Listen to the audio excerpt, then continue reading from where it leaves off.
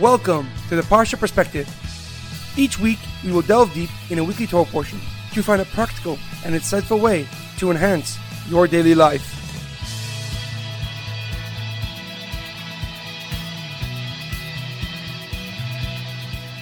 Thank you for tuning in. My name is Shalom Yemini. Each week, we will look into the weekly Torah portion to find inspiration that will complement your daily life and intensify your connection to God. This week's Parsha Perspective is being dedicated in memory of Shlomo ben Edward. May his soul be uplifted and his memory a blessing. This week marks 1 year since we started the Parsha Perspective, and I would like to take this opportunity to thank some people who have helped me tremendously to make the Parsha Perspective a reality. I would like to thank my dear friends Zev Siegel, Orestes, and Shlomo Hess for all your advice and support during the past year. May God continue to bless you with much health, success, and happiness. I would also like to thank each and every one of you for listening and sharing the podcast each week. And I hope you have gained as much as I have from the Parsha Perspective during this past year. This week's Torah portion is Parshas Noach. Our Parsha begins by introducing Noach, a person who remained righteous and faithful to God while the rest of society was in a state of anarchy and sin. Hashem then informed Noach that a flood, would soon destroy all of civilization, and only he and his family would survive by living in a teva, an ark that he was to build. He was given the exact dimensions of the teva and commanded to bring along with him 7 of every kosher animal and a pair of every non-kosher animal. As he entered the ark, rain began to pour, and the rain lasted for 40 days and 40 nights, causing the waters to reach even higher than the tallest mountains. All human beings and animals that were not stowed away in the teva quickly drowned. The waters continued to churn for 150 days until God commanded it to subside. Noach then sent out a raven to determine the extent of the water's retreat. However, the raven did not fly far before returning back to the teva. Noach then decided to send out a dove 3 times. The first time the dove left, it returned empty-handed. The second time, it returned with an olive branch in its beak, indicating that new growth had begun to sprout.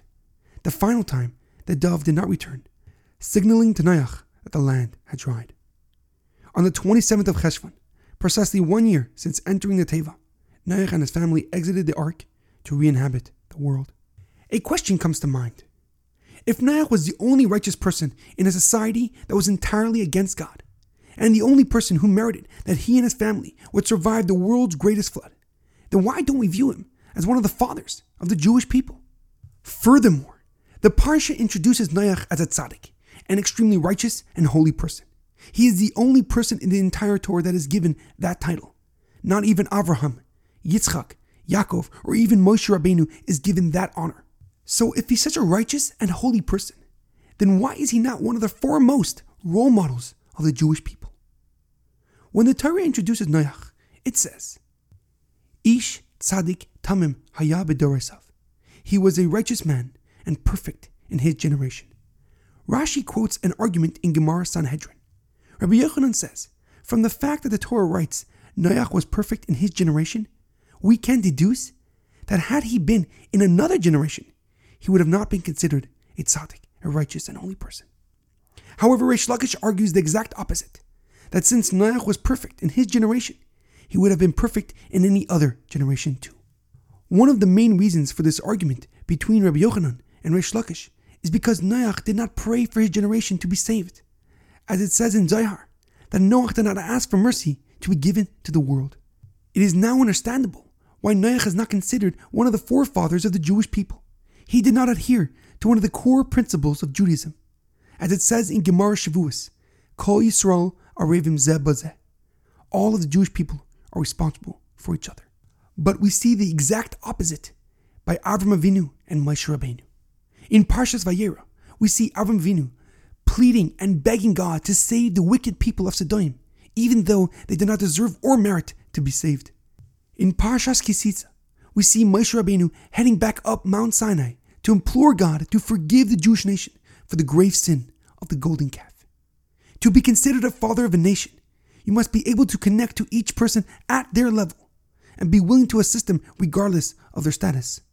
Like a father who loves his child unconditionally and be willing to help them out in any situation.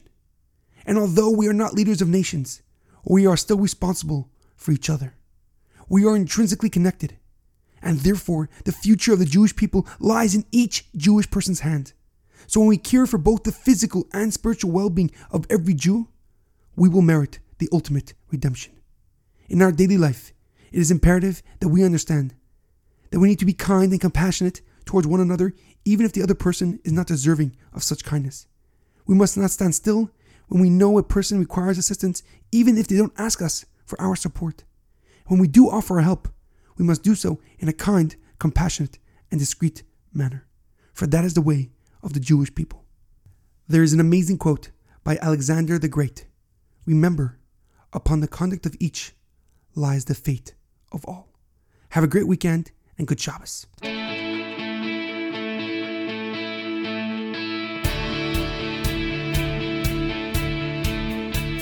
Thank you for tuning in to the Parsha Perspective.